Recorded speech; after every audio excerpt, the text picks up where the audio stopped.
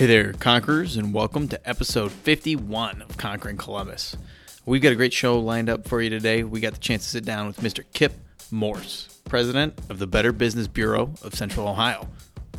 But before we dive into that, I want to take a moment and remind you all, go ahead and look at whatever podcast app you're listening to this on.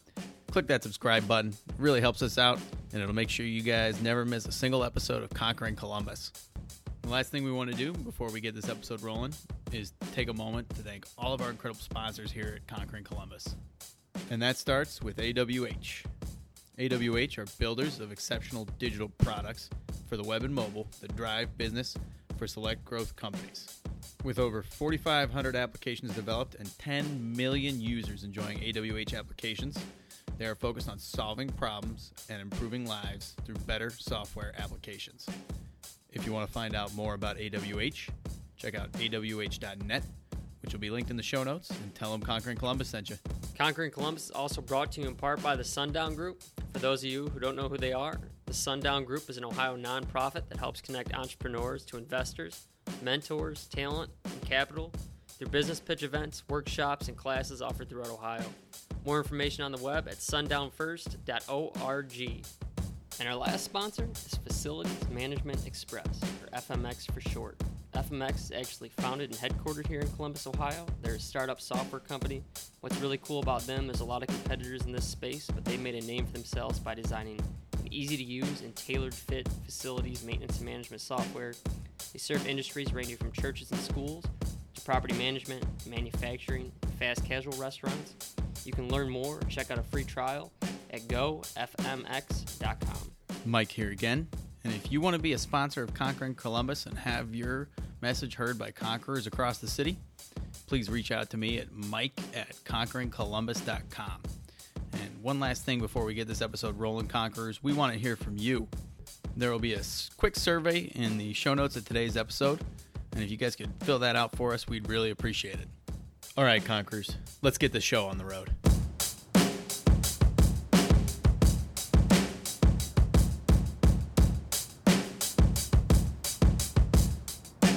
You could drop me anywhere on the planet, in any environment, and I might get, my head kicked in the beginning, but I'll find a way to survive. I'll find a way to get the job done. Yeah, there's a little doubt, but you know what? Once again, I think of that guy in my ear. I think about stepping up to the stage. I think about the challenge. I've lost sometimes, but I've won more than I've lost. And so, I bet on me any day. Choosing greatness. Greatness doesn't choose you. You have to choose it. And, it's hard. I think there was a hunger in me. There was a desire just to make a difference. There was a desire to not just be status quo, a desire to not be average. This is Conquering Columbus. Hey there, Conquerors, and welcome to another episode of Conquering Columbus. We've got a great guest with us today, Mr. Kip Morse, president of the Better Business Bureau of Central Ohio. And for 25 years, Kip has been the president of the Better Business Bureau here, and he is also the president of the BBB Better Center for Ethics, as well as a board member on the National BBB Institute for Marketplace Trust. And we're really excited to have you here today. Welcome to Conquering Columbus, Kip. Thanks. This is great. I appreciate the opportunity.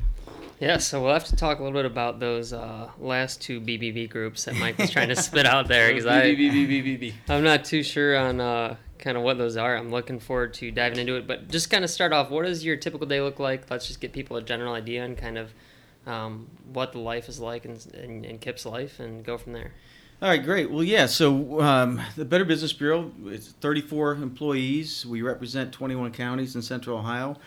So a typical day would include usually some sort of an event, a luncheon, or a collaborative meeting that I'm going to try to work with different entities within the community to try to advance our mission. There's always aspects where I'm meeting with teams on the BBB and trying to see where they might be struggling, and so I'll sit in on team meetings and try to make sure that from a management perspective, where their day is going well, they've got what they need to try to accomplish things. And then, I also got a board of directors, so I have to make sure that all my T's are crossed, and I've got all my aspects of running a nonprofit, actually two nonprofits. I'm running them in a manner that's consistent with what we expect of other nonprofits and for-profit businesses in our community. Right, and I was going to say, what is the mission of the Better Business Bureau? So we talked a little bit earlier before the show about this, but some people kind of have a misconception about exactly what the BBB is. So can you talk a little bit about your mission and what exactly the purpose of the BBB is? Yeah, so back in the day when mission statements were long and you'd have like a strategic planning session to try to come up with it, I used to use ours because it was so long as my outline for my speeches. Promote the highest standards of business ethics and conduct, instill confidence in the marketplace. I mean, I would go on and just break it down for people. But now we've simplified it to we're advancing trust in the marketplace. And so that's why both our Center for Character Ethics from a C3 perspective and the Better Business Bureau as a C6, both are working towards advancing trust in our marketplace. And what exactly, can you break that down for us even, for our listeners? Like, what does that mean conceptually? So conceptually, it means that I like to look at Stephen M. R. Covey came out with the Speed of Trust, the book, The Speed of Trust. And he said that there really needed to be 4 pillars to develop trust, whether it's with your staff or whether it's with your clients or the public. And 2 of them were really competency, and 2 of them were really integrity. Competency is, can you do what you say you're going to do? Have you done it over a period of time, and can you prove that you can actually pull it off? And then the integrity side is, are you going to do what you say you're going to do, and are you doing it for the right reasons? The intent aspect. So the way I try to explain to people in terms of the BBB and then the BBB Center for Character Ethics, the BBB is focused on that competency. So we're evaluating businesses based on standards. Are they properly licensed? Do they handle any disputes that they get properly? We have mediation and arbitration services. So it's all about the competency. And then to advance trust in the marketplace, we then showcase that through ratings that are free to the public, reviews that people can come in and read. They can find out all the information on the business reviews as to whether a company that they're looking to do business with is properly licensed and doesn't have government actions and didn't just close down an operation, leaving people high and dry and starting a new one. Those types of things in terms of competency. And then the character side is, I felt back in 1994 that really wasn't enough, that we really, if we're the Better Business Bureau, we need to come up with a real dialogue for businesses to, let them know what do we mean by that? What is a better business? If someone says, hey, I handle all those things, I've got an A+ rating, I've had one my entire life, what else can you do for me? And so then that's where I kind of get excited and animated to try to figure out how to best help businesses in our community become better. Right, so we'll dive into that a little more later in the show, but What I want to step back and talk about now is if you can take us back. So we always kind of like to talk to our guests about what led them to their career paths. So what was your life kind of like growing up, and can you take us through maybe your younger years all the way through college and what you studied at school? Okay, so I grew up in Worthington, in a suburb, and I was the youngest of 4 kids. So most of my 2 sisters and my brother, it was kind of in the Vietnam era. My brother being very close in age to me, but my sister's Vietnam era. So I grew up with that. I grew up with people coming back from Vietnam and my sister having parties at our house, to celebrate them returning. My dad was an attorney at Porter Wright. He wasn't a big part in terms of me learning business. We didn't really understand. He was a labor lawyer, and we didn't understand all that he did. But I did get to know a lot of people in the business community. The real changing point was I played sports. I played every sport you could play.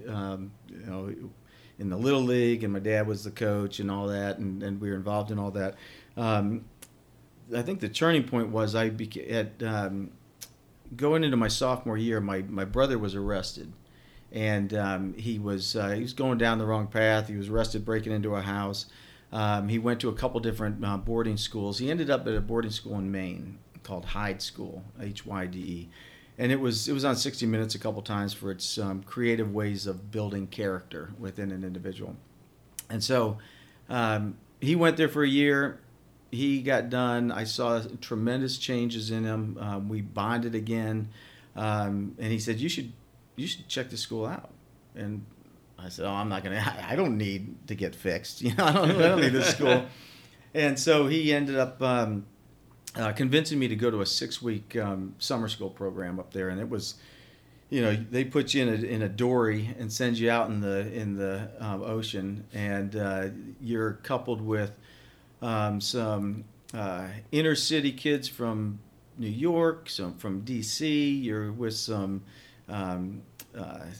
what they used to call wallflowers, you know, people that just did not want to be seen or heard, just all sorts of different personalities, and then, you know, you had to bond with them. I mean, we see reality TV shows like that now, and that's what I was doing back then. But the upshot was that at the end of that summer school program, which I thought was tremendous, it was the most challenging thing I've ever done in my life, and yet at the end of it, one of the teachers that I had kind of bonded with said, "I'm looking forward to seeing you come back here." And I said, "I'm not coming back here." I was like, "This is fun, but I live in the suburbs, and you know, I get my B grades, and I'm hanging with my buddies and everything." And I'll never forget his steely eyes, and he just looked at me and he goes, "Oh, okay." He goes, "Is that the way you're going to run your life?" And that was the first time someone really challenged me, and I was like, you know, well, yeah. And then I was just kind of taken back. And that was probably the hardest night of my life because I didn't sleep. I'm like, you know, okay, I think I just get it. I get that this is a decision that I'm going to have to make, and it's not a comfortable one. It's not something I'm, you know, my parents were shocked. They said, "What? You know, you going away to school?" It didn't take them long after I left to say, "Okay, that was the last kid out," and that happened 2 years sooner than I thought. So they got kind of excited. But no, so that was that kind of led me up through 3 years of prep school, and then I came back to Ohio Wesleyan, spent a year there, determined that was too small. It was similar to my prep school, so I went to Kent State, and that's where I thought I was going to become an attorney like my dad and go to law school, and I ended up getting the degree in criminal justice studies, and kind of went that route, and that's where I met my wife and went from there. So you mentioned about how that decision that night to go back and how you look back on it and you described it as such a pivotal moment, and I think it's unique because I have some moments in my life that seemed extremely insignificant in the moment. That probably seemed a little bit more significant, but I remember just like small decisions in terms of like courses I was going to take in school that ended up linking me with certain people and challenging me in a way that I wasn't thinking that I was going to be able to be challenged and succeed, and they changed the entire outcome of my life to this point so far. So it's really interesting to see how you just chose the path of being uncomfortable, putting yourself in a position where you knew you probably weren't going to enjoy things as much over the next couple of years, and it impacted your life so dramatically. But to kind of follow that up from a question, so you get done with college, and then what does the path look like once you get done with college into finding your path at the BBB? So I got a job with Nationwide Insurance, and I think that's where I realized that I'm never really satisfied with the status quo. I'm never really satisfied with where we're at. I was doing a lot of medical only claims as a claims examiner. I had quickly advanced to doing bodily injury claims, and an auditor came in, and I'd been there almost 2 years, and I was doing some pretty substantial claims, and the attorney that I was working under was letting me do it. An auditor came in and said, he's a level, I think it was like a level 7, he can't be doing those, he has to do medical only. And they said, okay, you got to go back to doing those. And I said, well, I love working here, but I've advanced and I've proven myself. Why don't you just make me a level 8 or 9? And then they say, well, we don't have an open position for that. And I said, well, then I'm out of here. And so I left and ran into an old neighbor of mine that was in sales with Allied Van Lines, and he says, have you ever done sales? Like, you can make twice as much money. And I said, let's give it a go. So I got into sales. So you left before having a job lined up? You kind of just jumped ship? Yeah. I kind of, I think so. I might have had the job set up. I think I had met him and he had said that was an option. And so that gave me a little bit more strength to go in there and say I'm leaving. But I knew I wasn't going to sit there and go down that path and try to slowly work my way up. I remember challenging the higher up and having the conversation with him, and he said, I'm sorry that it has to go this way, but it was again, you look back in reflecting on things, you look back and you realize that I was too new and really didn't know what I wanted to do, and so getting some sales experience was critical in the job I ended up with the Better Business Bureau. And then what exactly in your sales role were you selling? What was that process like, and how long did you stay there? So I was with Allied, and we were going into homes, and we were doing estimates, and we were selling people on their services. And then I got to a point where my wife and I looked at each other, and we said, why are we in Columbus? We don't have any kids. Let's go down. We love the beach. So we decided to move to Jacksonville, Florida. I had a college roommate that was down there as an architect, and so we went down there one weekend, checked it out, loved it, called the Allied agent down there. They said, we can always use a good salesperson. My wife's a nurse, has been, and she called down there and got started within a week at a hospital. So we made the move. We packed everything up and sold my 68 Chevelle convertible that I still think about. You feel the pain. There's a little. I could feel the pain in that. Oh, I wanted that back so bad, but I sold that to get some money to go down there.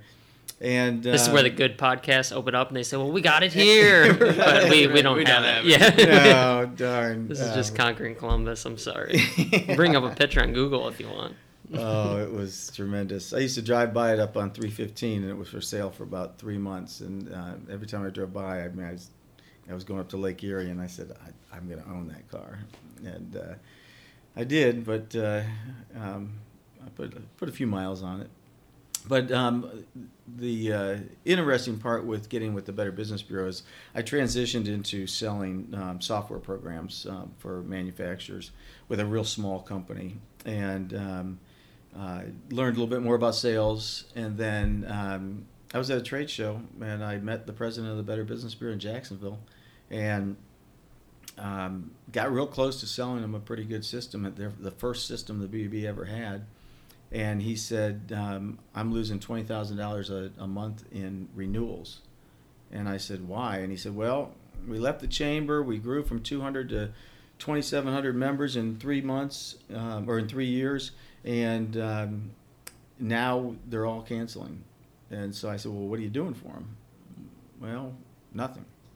I'm like, are you communicating to them? I know you're doing good work. He said they weren't communicating at all. They weren't.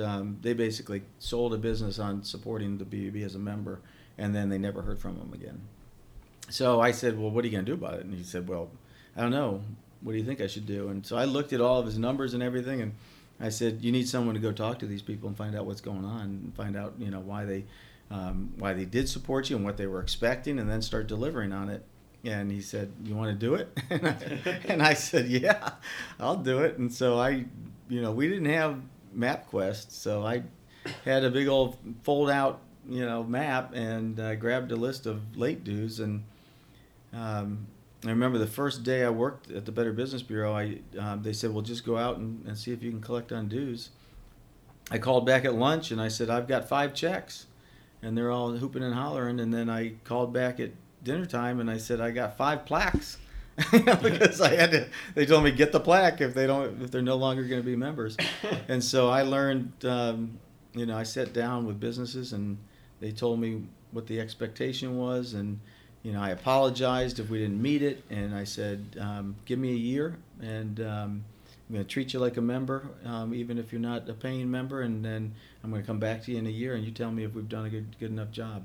And so that model of just being on the road and getting tours of businesses and finding out where their needs were was I just loved it. I loved learning about business. So I think this is such great direction, but I kind of want to pull it back for a second to that initial conversation. So you were selling him on a software product.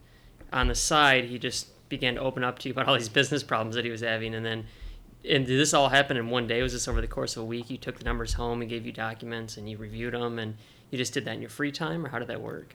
That was pretty much on a free time on a weekend. It had gotten to the point, well, when you sell a software system, you go in and you kind of study their processes and, okay, what do you really need? What are you trying to accomplish? So I had spent weeks looking at everything and figuring out. Back then, a lot of those software programs were really developed and proprietary, and so we had one that we would have to develop. I guess I should ask what the goal of the software system was to help wrap my head around that. Well, so it was back then when somebody called in to the Better Business Bureau and said, "Can you give me a report on Joe's Plumbing?" We had people in front of a big desk, and they would flip cards up, and they would read. They'd be color coded so that they know they have a satisfactory record, or they have 3 complaints, or they know all the information off that card, and they would read that. And then maintaining their membership databases, and they were just doing those on some basic spreadsheets, and so it was kind of like the billing, but also the processing of giving out reports, reliability reports, and so having that all in one place, a database basically of businesses, and being able to sort those appropriately. Okay.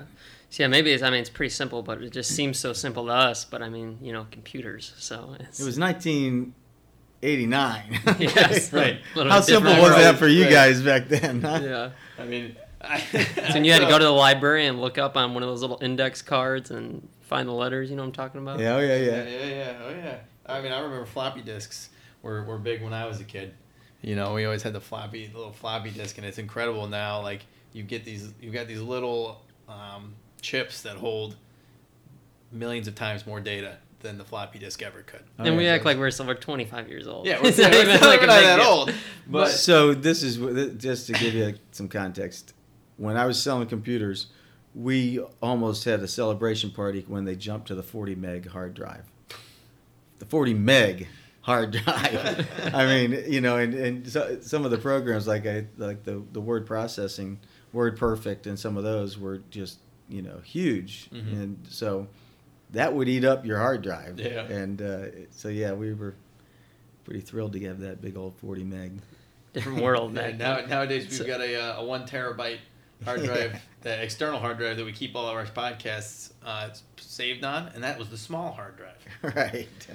But we're off track now. Yeah. So I still have a question there, I think. So you're analyzing the data. You got to know kind of how the processes were working pretty well because you're going to sell them the software, and you noticed throughout looking through those numbers, maybe I'm getting too granular. I'm just really curious about this right now. I feel like it might make more sense as we play along. Mm-hmm. What were the key things that you were noticing? Just that they were tons of past due payments, people weren't renewing?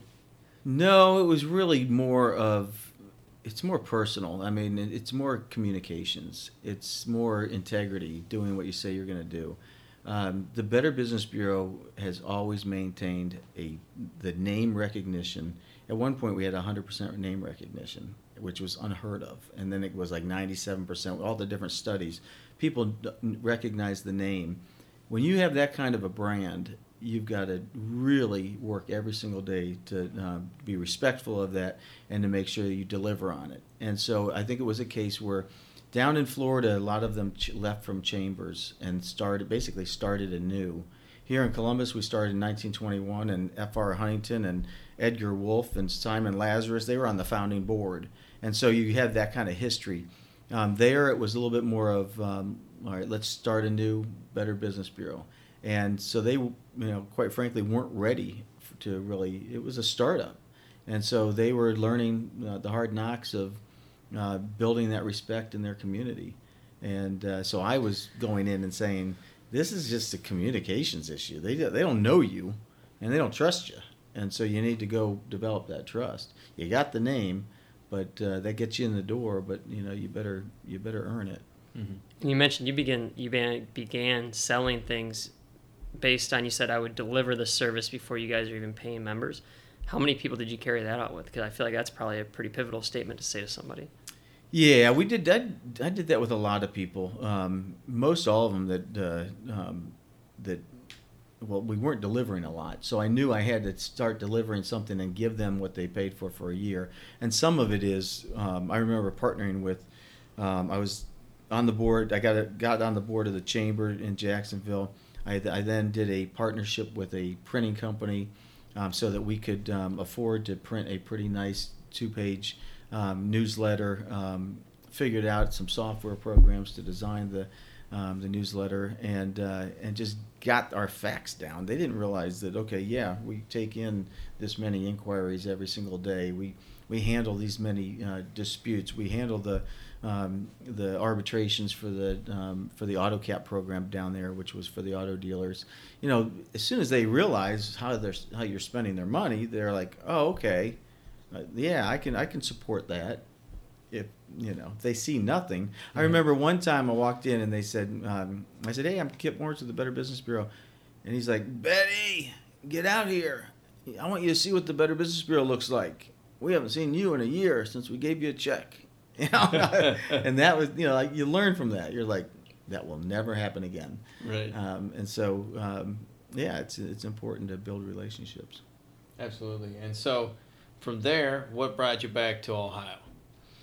So, probably the next biggest thing that's ever happened in my life, and that is we had our first child, and Allison was born with Down syndrome, and we started immediately. She was born on December 9th. We immediately started talking to people, try to figure out what we're up against, and they said, get out of Florida. They said Florida's 10 years behind the times. Don't read a book. Any book you read is going to say institutionalize them, and so you just need to get out of Florida. And so I said, I'm getting out of Florida. Mm-hmm. And I contacted the Columbus Better Business Bureau and said that this is what I've been doing with the BBB down here. I'd been with them for a couple of years, and he said, I've got a position as a sales manager. You can come up here and interview. I came up before Christmas and interviewed, so it was 2 weeks after the baby was born, and I started February 2nd of the following year. And so it was a quick move. Mm-hmm. And we wanted to be near family. We thought we needed the support. We knew we needed to be around a state that had some good support mechanisms and had family. Did you jump in right as president? No, so I jumped in as sales manager, and then assistant vice president, and then executive vice president, and then president-elect. The president had been there 35 years, was transitioning out, and so the year beforehand, he went to the board of directors and said, I want Kip to be the next president. So the board approved that, and so I was president-elect for 1 year and took over in 2000. And so what kind of allowed you to excel and move forward through those positions as you kind of grew and gained more and more responsibilities and leadership? And how did that affect the way that you went about your business? Well, it goes back to that. It goes back to really going to Hyde School and being challenged, and the whole structure there was you never be satisfied and never be comfortable. Always put yourself in a position that you're being challenged, so that you can test your character. And then with Nationwide, I was not satisfied because I was not going to do that. And so when I got here to Columbus, they had a great BBB, and that gives me all the more energy to say there is so much we can do here. And so as soon as you do it, the only thing that slows you down is that you're a nonprofit, and you have to figure out if the finances are going to be there. And so that just gives you more reason to grow, so that you can have more money to do the things that you want to do to advance the mission. So it was pushing that envelope, and my when you've got a board of directors and you've got a president that had a great reputation, and I had a great working relationship with them. Ron Miller was an incredible man, and he let me push that envelope, and he pushed back when we weren't ready, but it was kind of just knowing that we needed to do more and more. So I think this might be kind of what you mean when you say push the envelope, but then what I notice a lot from successful people who have climbed the ranks within businesses, they tend to take on more than what their just normal responsibilities are. So you don't just look at what's on the table and what I'm supposed to get done every day. Think about how can I grow it, expand it, change it, and make it better. So to add more value than you're taking away from the organization. Did you notice that a lot significantly? Is that kind of what you mean by push the envelope as you went forward and continue to excel up into the company? Did you just present new ways of doing things and? Yeah, new ways of doing things, and everything from starting the foundation to never being satisfied. I mean, I look back and again, always wanting to be challenged. If I was just running a basic Better Business Bureau, and basic meaning the minimum standards to get by as a Better Business Bureau, I couldn't stand it. And you look in the bureau system, and you really know the ones that are always constantly trying to improve, and the ones that maybe just smaller markets or whatever, where they're a little bit more. I have to just do the minimum requirements, and so I have the luxury to grow a great organization and do something new and different every year, and the board is supportive of that. That makes sense. So are there any key projects or key goals you have right now for the BBB here in Central Ohio? Yeah, so probably the biggest one, which again it was one of them that we had conversations at the board level. We had a lot of discussion about how to go about doing it, and that's really getting our message into the millennial, the startup community, the entrepreneurs, the social enterprises, all those entities, and one of the roles the BBB I think can play is helping to define that, because we evaluate businesses based on standards, we evaluate charities based on standards, and there's that middle ground of the social entrepreneurs and the social enterprises. And so we are working very hard over the last couple of years, everything from redesigning our entire office space to be millennial friendly, to being social enterprise friendly, where they can come in and they can have workstations and work with us, to utilizing our boardroom. We've had our boardroom used by probably 30, 40 different days last year, just by the different groups that needed that resource. Partnerships. I mean, part of our strategic plan is develop a lot of different partnerships. Developed a partnership with David All and Startup Storytelling.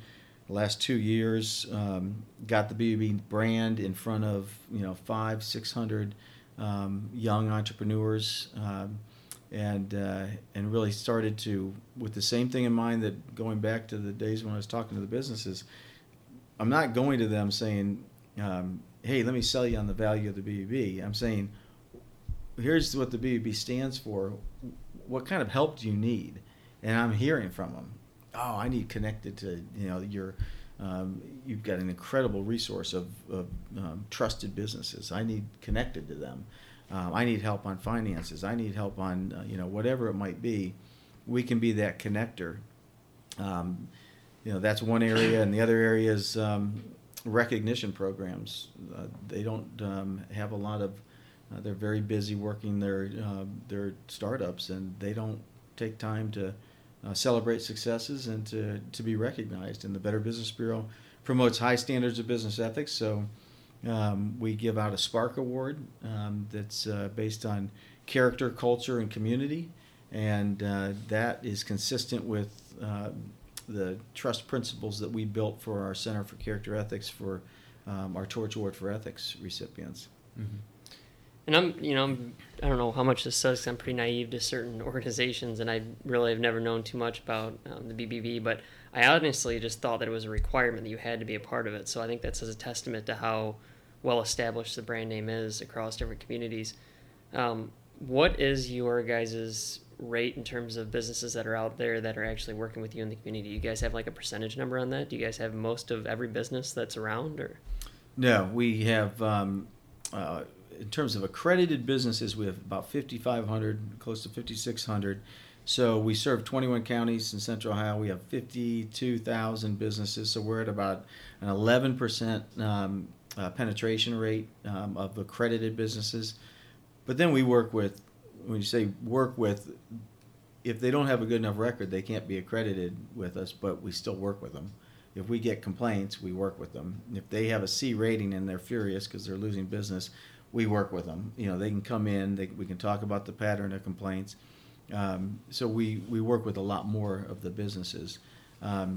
More and more, what we're finding is that businesses are starting to realize that with our the power that we have relative to the brand, they know that through Google and through all the different search engines, people are finding the Better Business Bureau.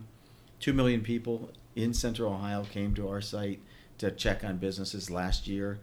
So they're seeing that. They're starting to hear it 10 times more than they ever heard it. So that is bringing businesses to the table and saying, okay, tell me, a little bit more about you. What is this accreditation all about? How can it help me? And you touched on it a little bit, but what are the different levels of interaction look like with all the different businesses that you work with? And when you get complaints, so maybe this is too much, but when you get complaints, how are you guys working with those companies to progress or resolve those different issues?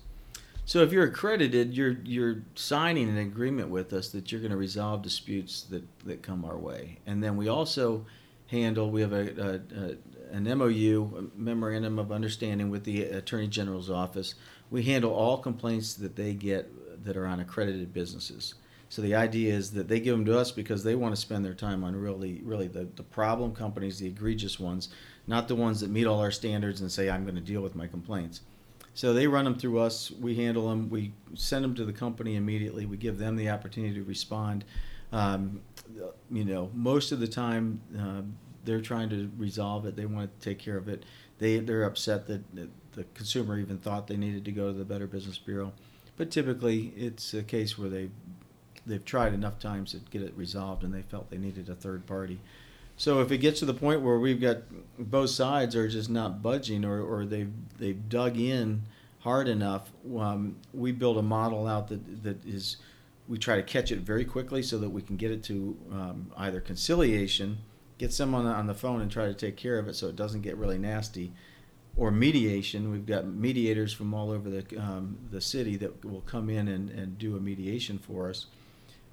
Those are much better because, again, you haven't let it get to the point where you have to do an arbitration. And an arbitration is each side presents their case, they've signed an agreement to arbitrate, and the arbitrator renders a decision, and they have to live by it. It's legally binding. So we do all of those, and you hear people are thrilled on both sides. Sometimes it's the consumers, sometimes it's the businesses. I've had businesses tell me, you saved me $20,000 in legal fees, and we got this thing taken care of.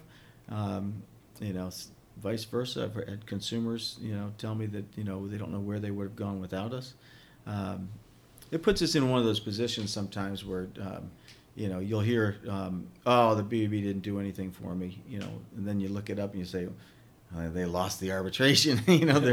They're upset they didn't get what they want, but that we're in that realm of dispute resolution, which gets very personal. Mm-hmm. Definitely. So one thing I wanted to talk about a little more was the two organizations that you're a part of outside of just the BBB of Central Ohio, which is number one, the Better Center for Ethics. So can you tell us a little bit about the Center for Ethics and what your role looks like and what the goal of that organization is? Well, so the BBB Center for Character Ethics is the Better Business Bureau C3 Foundation. Mm-hmm. So that is an organization that in 2000 we determined that we were going to have our foundation focus primarily specifically on ethics. Mm-hmm. And so we took our Torch Award for Ethics recipients that we started in 1994 and our Student Integrity Awards program that we give out 10 $1,000 scholarships. We grouped that and said, okay, let's have future workforce and current workforce as the aspects of our Center for Character Ethics. Then we said we need to develop, by learning from these companies, what are the trust principles, and we've got frameworks and models that actually say, okay, it starts with transformation at the top, and so we have a leadership character ethics a roadmap for a leader and different ways for them to evaluate themselves, and then reinforce and build, unite the team, steer performance, kind of a framework, so that we can. Businesses can be honored for that if they're really intentional about it. And if they want to come in and say, can you help me along the way, we developed a trust assessment tool. So you can send it out to all of your employees. The employees can give feedback based on 30 questions that all align with those trust principles. And you get a report back that says, oh yeah, we're really good here and here, but oh, you know what, we don't do a whole lot in terms of enthusiastically giving back to the community, or our leader is not living up to the expectations. You get that hard feedback. So that Center for Character Ethics was built on the model of what more can we do for businesses to become better, and that's gotten us engaged with a lot of really great companies.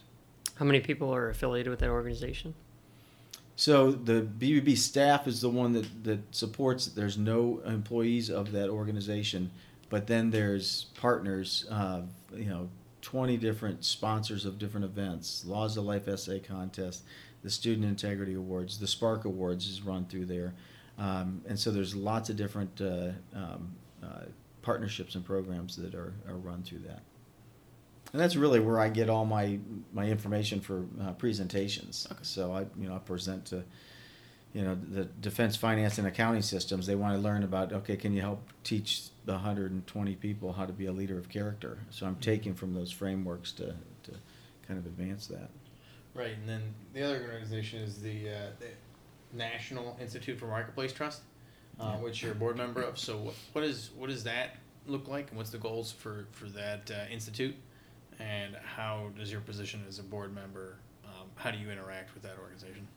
Okay, so that was that is the national in D.C. That's their C3 corporation, and so, excuse me, they decided that they needed to do the same thing that we did, and that was really brand that as that sort of the intellectual aspect of the Better Business Bureau that can really study this topic and then provide assistance to associations and different organizations. So we actually took our Center for Character Ethics and we helped 15 other Better Business Bureaus set up Centers for Character Ethics. Then we decided that since we were running that national program out of Columbus, it was time to move that to D.C. and have it be a part of the Institute for Marketplace Trust. So I serve on that board and then serve on the council's main board as a representative of that board. And so we are looking at large organizations and trying to figure out, do they have a passion for this, and would they help fund a particular initiative? What's unique and what a lot of people like about the Better Business Bureau's system is that with a federated model, we've got 120 different locations around the country, and every aspect of the country is covered. I'm responsible for 21 counties, and then someone picks up just north of there, one of my other BUB colleagues.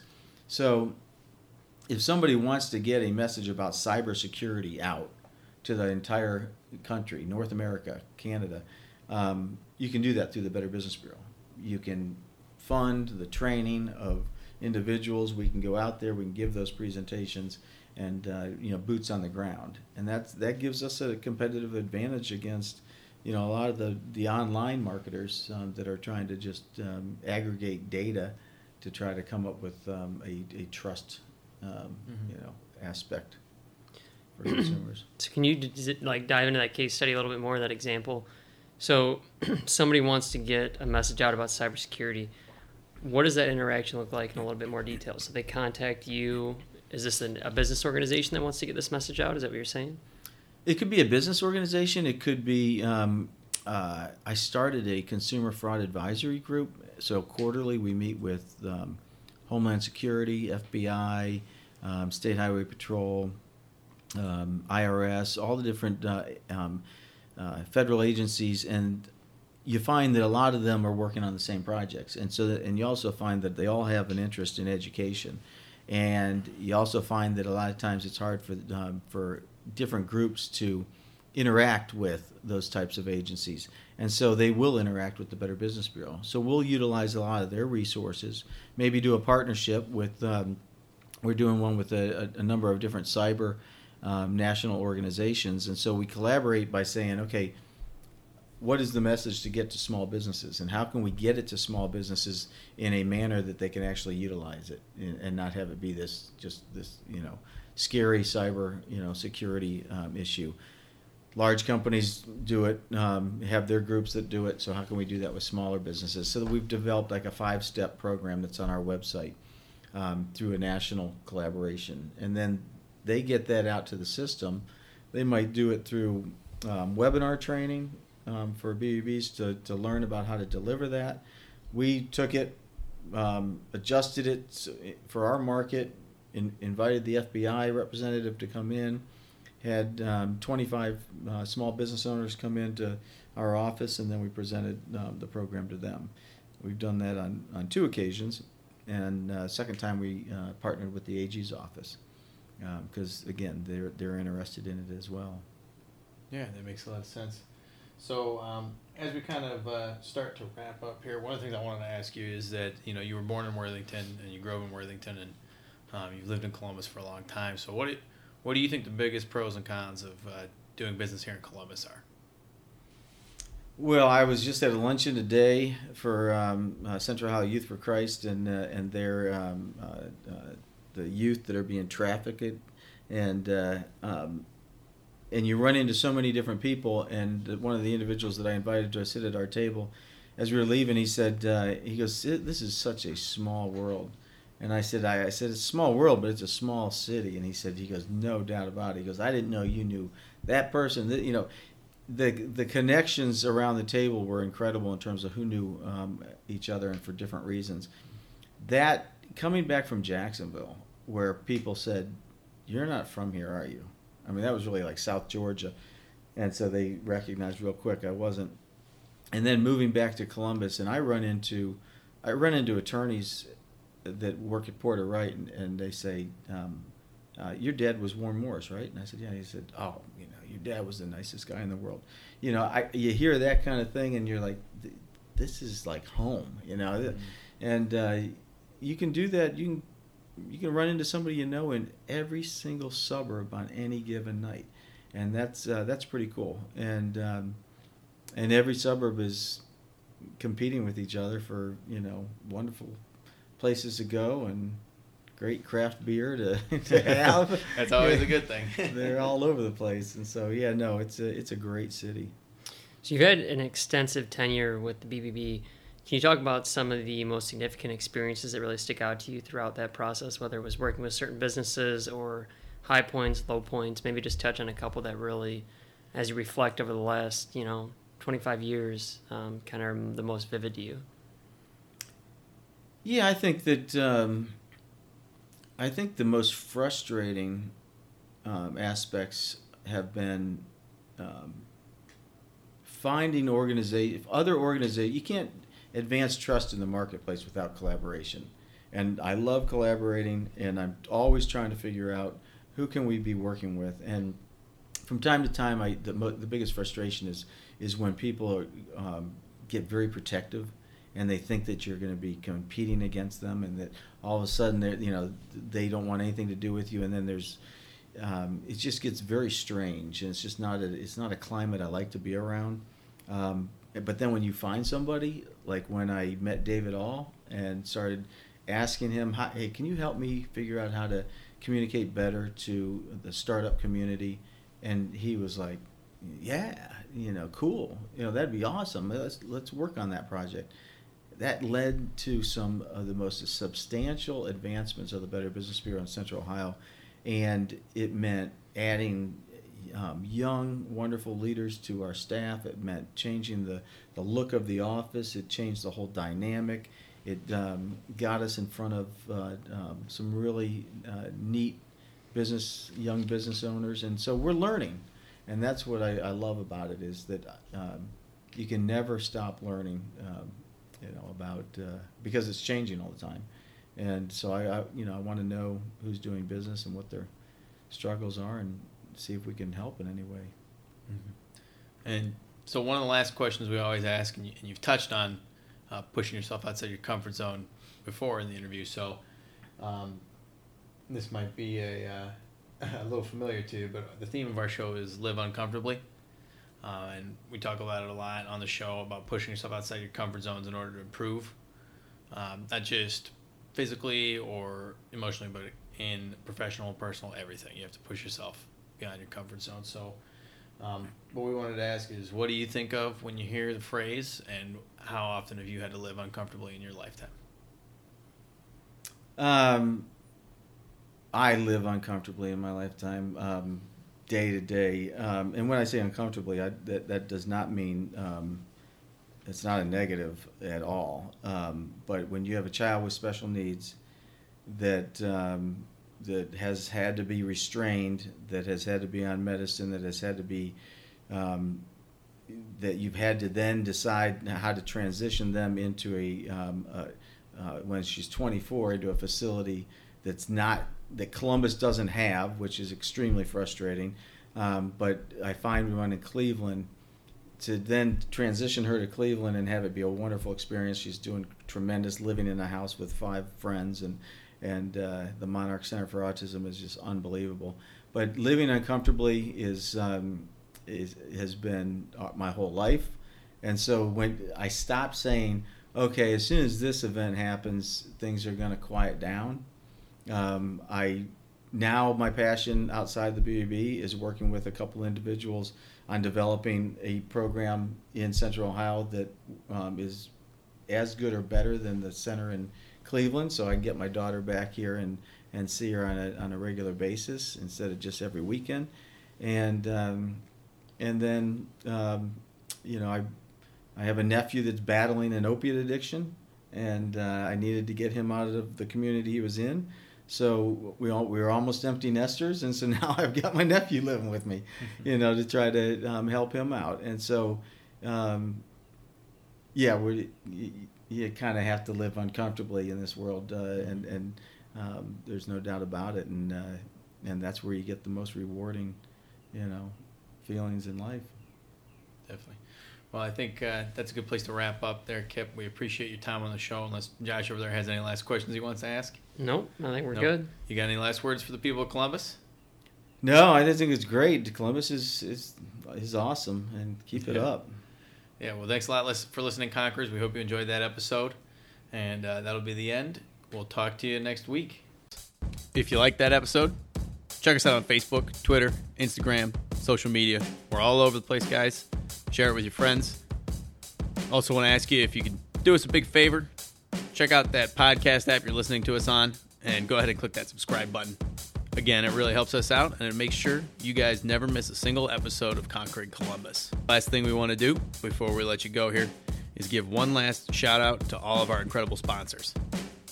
And that starts with AWH. AWH are builders of exceptional digital products for the web and mobile that drive business for select growth companies. With over 4,500 applications developed and 10 million users enjoying AWH applications, they are focused on solving problems and improving lives through better software applications. If you want to find out more about AWH, check out awh.net, which will be linked in the show notes, and tell them Conquering Columbus sent you. Conquering Columbus is also brought to you in part by the Sundown Group. For those of you who don't know who they are, the Sundown Group is an Ohio nonprofit that helps connect entrepreneurs to investors, mentors, talent, and capital through business pitch events, workshops, and classes offered throughout Ohio. More information on the web at sundownfirst.org. And our last sponsor is Facilities Management Express, or FMX for short. FMX is actually founded and headquartered here in Columbus, Ohio. They're a startup software company. What's really cool about them, there's a lot of competitors in this space, but they made a name for themselves by designing an easy-to-use and tailored-fit facilities maintenance and management software. They serve industries ranging from churches and schools to property management, manufacturing, and fast casual restaurants. You can learn more or check out a free trial at gofmx.com. Mike here again. And if you want to be a sponsor of Conquering Columbus and have your message heard by conquerors across the city, please reach out to me at mike@conqueringcolumbus.com. There will be a quick survey in the show notes of today's episode, and if you guys could fill that out for us, we'd really appreciate it. All right, folks, that's all we got. We'll talk to you next week. You could drop me anywhere on the planet, in any environment, and I might get, my head kicked in the beginning, but I'll find a way to survive. I'll find a way to get the job done. Yeah, there's a little doubt, but you know what? Once again, I think of that guy in my ear. I think about stepping up to the stage. I think about the challenge. Like, I've lost sometimes, but I've won more than I've lost. And so, I bet on me any day. Choosing greatness. Greatness doesn't choose you. You have to choose it. And, it's hard. I think there was a hunger in me. There was a desire just to make a difference. There was a desire to not just be status quo, a desire to not be average. This is Conquering Columbus.